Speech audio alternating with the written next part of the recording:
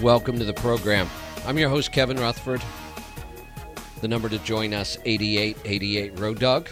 We're going to get right back to some phone calls. We're going to head off to Tennessee. Cody, welcome to the program.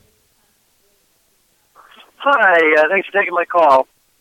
I had a question about, I just bought a 2010 truck. I know you don't like the 2010s, but I have my reasons. I got a Cummins ISX, and it's currently rated at 400 horsepower. The truck is a T660. It's got a 2.64 rear end and a direct 10-speed transmission.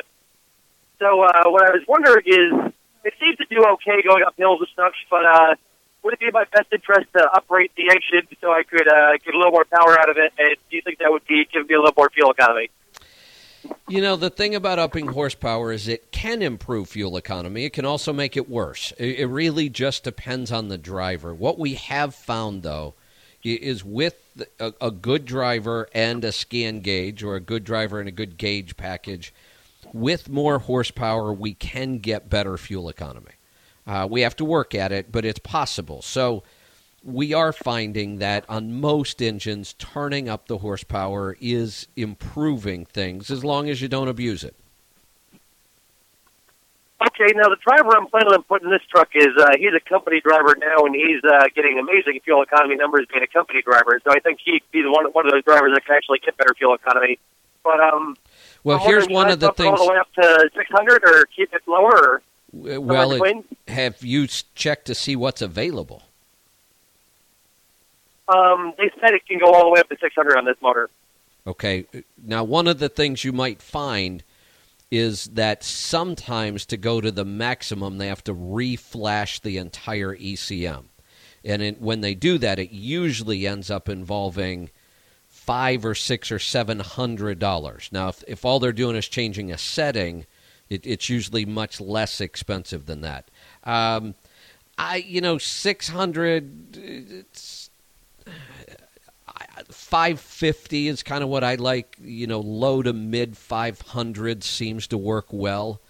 600 can work well, but the higher we go, the more we're open for abuse. One of the things I would think about doing, since you're putting a driver in this truck, is I would wait to turn it up. I would let the driver have this truck for somewhere between 30 and 60 days first.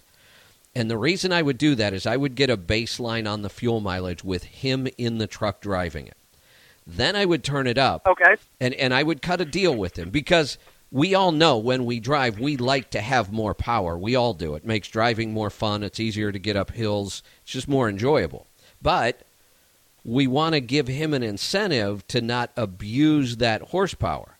So what I would say is we develop a 30 or 60-day average, turn it up, and then the deal is, as long as the fuel economy either stays the same or comes up over the next 30 days, we'll leave the horsepower. If for some reason the fuel mileage goes down, we're turning it back down. That makes a lot of sense there. I was thinking of doing something similar by at least giving him an incentive to keep the fuel economy up, but that's even better. So thanks a lot for the advice. You're welcome. Thanks for the call. That's the way I would do it. That way, and be real clear with the driver that that's what you're doing, because that gives him an incentive to learn how to get the best fuel economy out of that horsepower. And give him the scan gauge. Make sure he's got a scan gauge so that he has the tools to help him get better fuel economy with the higher horsepower.